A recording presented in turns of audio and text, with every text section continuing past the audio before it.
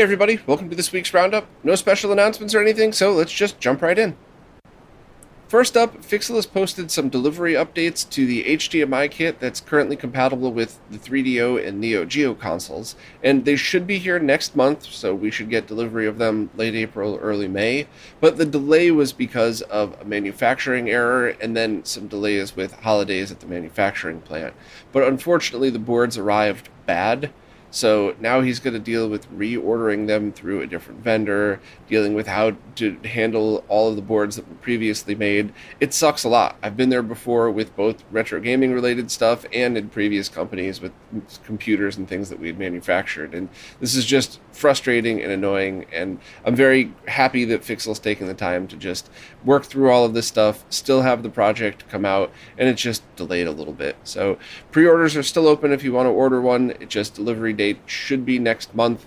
And once again, just shout out to Fixel for dealing with all of this, because I know firsthand how much this sucks, and I'm really looking forward to messing with the kit and seeing how it all goes. Retro Fighters have just opened pre-orders on a new wireless controller for the original Xbox that they're calling the Hunter.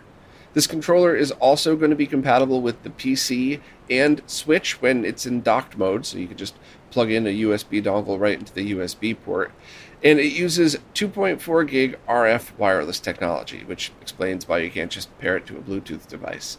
I don't know that it's going to be compatible with anything else. It says it's not compatible with the 360, which makes sense because the 360 already has wireless controllers. The original Xbox doesn't, so it makes sense that they're going to be doing it that way.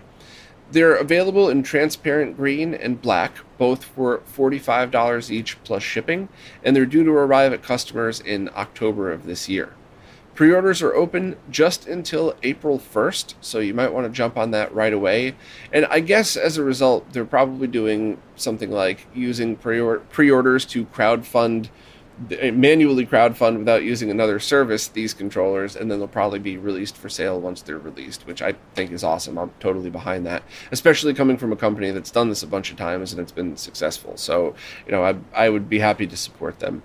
Some of the specs that they're talking about are 10-hour battery life, analog sticks with no drift, precision analog triggers and pressure-sensitive buttons with wireless rumble capability, and a precise and accurate D-pad. So, of course, all of those things, we really want the community to test and vet these things, but they've had a good history with releasing decent controllers. So if you are interested in this, I would feel comfortable pre-ordering. That's just my opinion. Do whatever you'd like, but this isn't a fly-by-night company that just appeared out of nowhere. They've been around for a while, and I've been happy with the controllers that I've tried. You can pre-order now from Castlemania, Stone Age Gamer, and 8-Bit Mods. I have the links right here in the post. And hopefully we'll see more specs about this soon. Hopefully they'll post actual lag test result numbers. Hopefully some members of the community will get it in their hands and really put it through its paces and see, is this just a cool wireless replacement? Is this a pro-level choice? I guess that all remains to be seen. But either way, if you're interested, check out the post with all the links. This week's Roundup is once again sponsored by JLC PCB, and I want to hopefully conclude the SCART Cleaner project this week. I think all of the ones that have been coming in were great. I think everything lined itself up. So now all we have to do is order the final piece, which is the same exact one as last time, but with a different bill of materials, which I discussed that last week or the week before, I believe, how you could have multiple designs go in, and you just need to switch the bill of materials. So let's walk through how to order a PCB plus assembly, and I'll do it all step by step. As usual, start by logging into your jlcpcb.com account and then uploading the file. If you don't have an account, you could start one for free, and we really don't have to worry about too many of the settings for this one. I want to make 10 of these just to have. I also want to just double check some of the settings, but I don't really think we're going to need much changed. I want to keep them green just for the fastest turnaround time, but normally, because this is probably going to end up being a final design, I would choose a different color. Also, it's going to be single PCB, and then all we have to do now is click on Add Assembly, and we're going to want quantity 10 to match, and then just hit Confirm. Now on this page, we can verify the design, and here are the components that will not be populated this time, but I'll get to that in a bit. Now we add the bill of materials, and this time I'm going to do the one without the comparator circuit in it, and it's the same pick-and-place CPL file. So now we can check out all of the different parts, and it looks like everything else is exactly what it's supposed to be. You have to populate the SCART ports on your own, and these other components we want do not fill, do not populate. It should be the same. So this is exactly what we were hoping for. And the part for the 0 ohm resistor for R7 is in stock, and everything looks good. So that should be great. The one warning that you see here is exactly what we want. Project has unselected parts. If you do not want to place those parts, just go ahead. That is exactly what we want. So we're just going to hit do not place. So here is exactly what we would hope for. Now, this is a bit weird, I know, because we see some of these connectors are sideways or backwards, but this just seems to be a bug in JLC PCB software. This has always come out correct. The only thing that we need to worry about are all the other components are populated except the ones that we don't need here. So this is perfect. There's just a 0 ohm resistor to connect it, and this is exactly what we were hoping for. So now we could just hit next. And that's basically it. So we have the entire order right here with the assembly and the PCB manufacturing. The only thing we would have to do now is select shipping, which I've gone over plenty of times, so no need to do that again here. And that's basically it. So hopefully this is the last order we're going to place for this project. Let's see in a couple of weeks. Lou from Lou's Retro Source just posted a short video walking you through everything you need to know about getting S-Video and Composite out of the current Mr. build. So this is after Mike Simone's work was rolled into the main build, and now all you need is, I would say in most cases you would want an active adapter, but you could pick up a passive one as well. Lou explains all of that in the video, and it also shows how to set up the INI file. This is basically a condensed version of what they discussed long form on the podcast with Lewis on Zez Retro last week, but I thought this was an awesome video and asked Lou to post it here to share with everybody, because I think this is a really easy way to jump in and start using S-Video or Composite on the consumer CRT. Now, the only thing I'll add to this is the changes Lou showed in the INI file are exactly what you would need to know, and I believe if you're using the I/O board and not direct video, you could have HDMI and S-Video outputting at the same time, so that should have everything line up properly. However, if you need to use multiple outputs, so maybe sometimes it's plugged into HDMI on a flat panel, maybe sometimes you're using direct video for RGB, sometimes you're using direct video for S-Video, whatever it might be, you could just set up alternate INI files, just like we've talked about a bunch of times before, and then as you boot your Mister, you could just hold down a button combo to boot directly into that mode. So if you're somebody that only uses direct video, you could easily swap between all of these different displays by just powering it on with a different button combo set. And I think there's even the ability to rename these, so you could actually see right in the menu, main Mr. INI file, and you could name it S-Video, you could name it 1440p, whatever you want to name it as. So you could even access it right from the menu as well if that's something that's easier. Although I think in this case, swapping displays, holding down the button combo is probably better. But whatever, you have all the choices in the world, and it all starts with Lou's video. Just watch that, get it settled, and then decide if you want to do the multiple INI file idea. Or not. I just kind of wanted to add my 2 cents into that. But Lou's got you covered. Check that thing out, and you should be able to jump right into getting Composite and S-Video from your Mister, with a piece of hardware as well on top of that. Voltar recently posted a video that shows a method of potentially unbricking your Wii U. So this is obviously stemming from the conversations we've been having in the past few weeks about people who power on their Wii U after it was off for a while, and you get a couple of error codes and you cannot boot into it. So Voltar used Gary Odernick's software and a Raspberry Pi Pico to demonstrate how you could potentially unbrick your Wii U. Now, a few things to note about this. First of all, you do not need a jailbroken Wii U. There are no permanent modifications done at all. All you need to do is just get yourself a Raspberry Pi Pico, which is less than $10, a USB cable, and an SD card, which you probably have both of those laying around. And that's it. Just follow all of the instructions and see if it could unbrick your Wii U.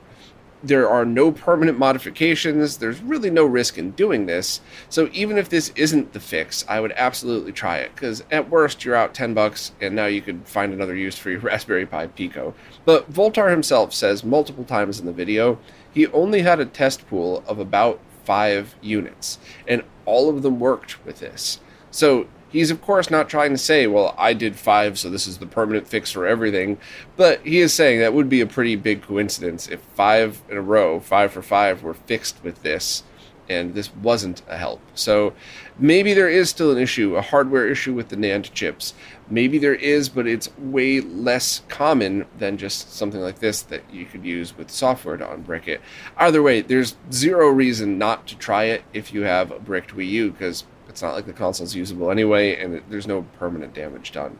Also, just a shout out to the developer, Gary Odernix. I guess I tweeted about it, and I worded it in a way where I made it seem like it was Voltar's idea. It was not my intention at all. I guess that pissed a lot of people off.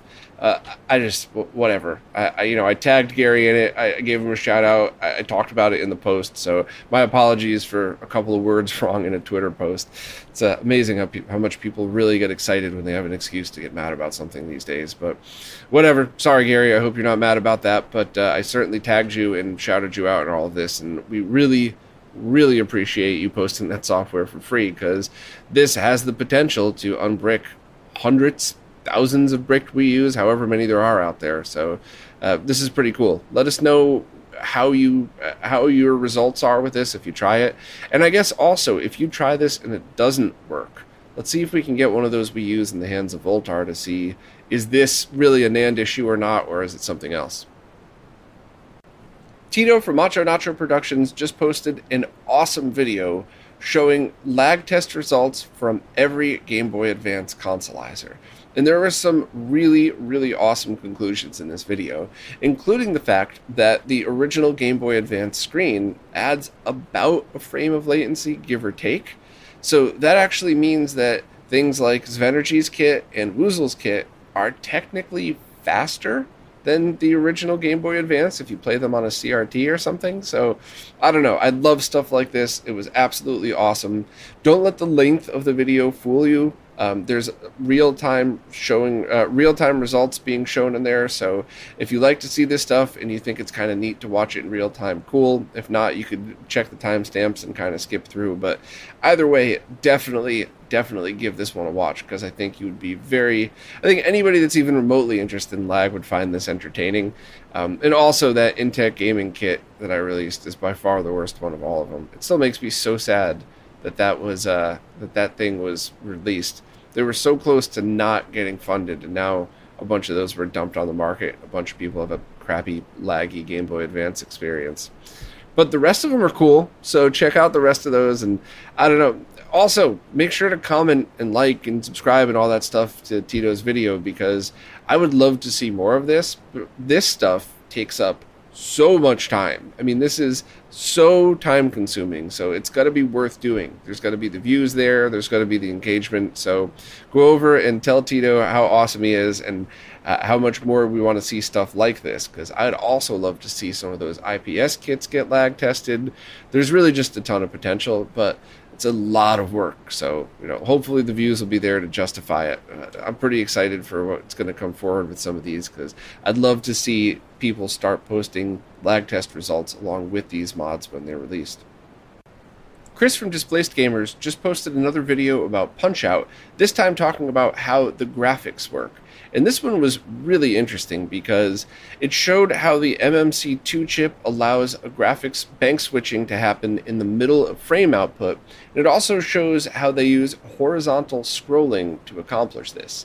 Which, that one took me a moment to wrap my head around, because if you think horizontal scrolling, you think Super Mario running from the left to the right across the screen and, with everything constantly scrolling by, whereas Punch-Out, you're in a ring. You're not scrolling back and forth like that. But the way Chris explained it was actually really cool, and it kind of gave me definitely gave me a new sense of how some of these games work and how the mapper chips work. So I'm going to stop fumbling over my terrible explanation of this and just tell you, if you're even slightly interested in this stuff, definitely go check out Chris's video, because this one was really fun. The developer Zvenergy has just released a new open source single flash ROM cart for the Tiger Game.com handheld console. Not really sure how you pronounce that one. I always forget. But this is a multi-tiered thing that you would need in order to get it working. So first, there are PCB designs available for the cart itself, and you could get these panelized or single, which is great. Anybody that's been watching the JLC PCB ads knows why that's important. So thank you very much to Disc of Energy for posting both of those. But they also released a case for it, so a cartridge case that's 3D printable, that should also work with original carts as well, but will definitely work with this. So that's pretty awesome, both for this project as well as for anybody who maybe has a cracked cartridge for the original. And there's also a flasher that's required with an Arduino Mega. So you need to have the flasher built, and then also the flash card itself, and then purchase an Arduino Mega, and that way you could just insert it right in and flash the cartridge that way. There are only 20 games, but they're still kind of expensive, so if you wanted to try out the library before deciding that you wanted to collect them, this is probably going to be the best way to do it. And who knows, maybe this will open up a fun homebrew scene for the Gamecom thing. Now, I've never actually played one before, but they've always kind of intrigued me, because I remember seeing them when they were released and thinking, oh, that's neat. Like, I wonder if this is going to take off, and it never did. But now experiencing the library is a heck of a lot easier. You could build them yourself, and if any store picks these up and starts selling them, I'll definitely repost about that as well.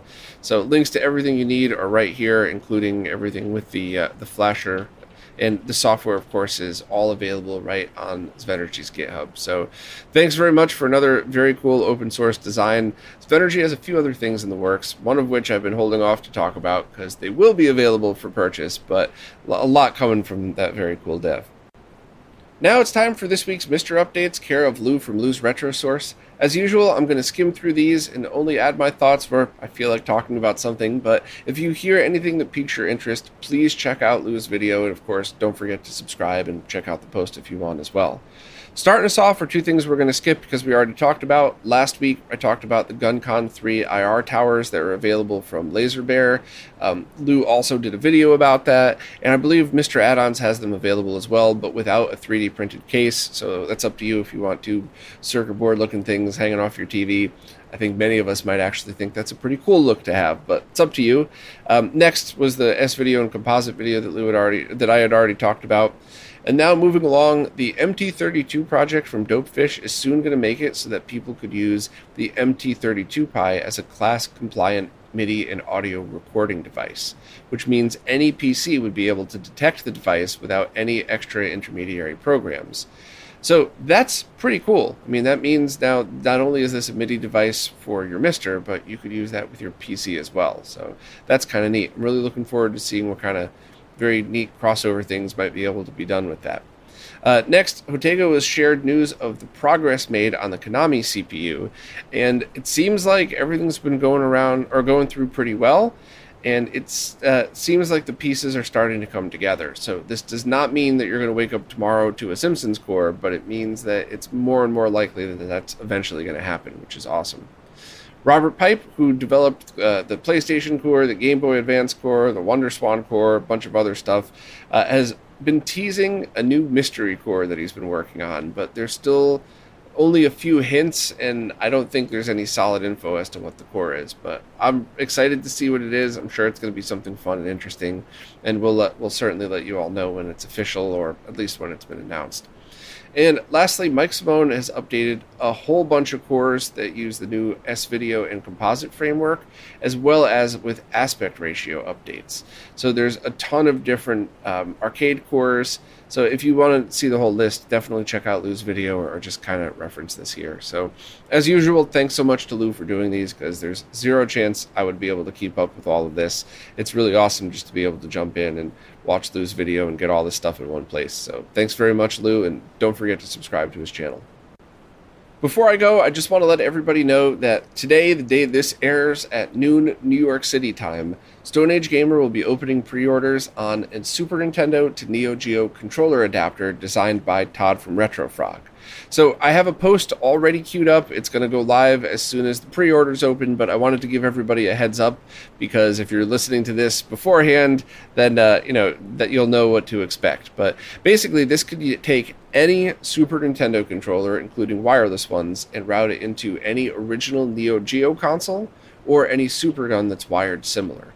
So buttons 1 through 4 should be the same on pretty much all Super Guns. Buttons 5 and 6 can vary, but if yours is wired the same, then you should be able to use pins 5 and 6 as the 2 triggers on the SNES controller, but it also works with wireless controllers, it works with the SNES arcade sticks. So basically, if you're looking to get a Super Nintendo controller working on any original Neo Geo or most Super Guns, then this is something that you'd be interested in. The price is $40 plus shipping, and I'll have a little more info on it when the post goes live. I'll talk about it again next week, assuming that they didn't all sell out, but I just wanted to give everybody a heads up because the way of the timing of this, I figured I just want to give everybody a heads up right now so that you don't say, oh, hey, they're out of stock next week. But links are going to be in the description, and I will update the YouTube link to the post once all that stuff goes live as well. Well, that's it for this week. As always, thanks to everybody who watches, listens, plays nicely in the comments, and especially thank you to everybody who supports in any way possible, because it's you who's keeping all of this stuff going. So thank you all so much. I really appreciate it, and I'll see you next week.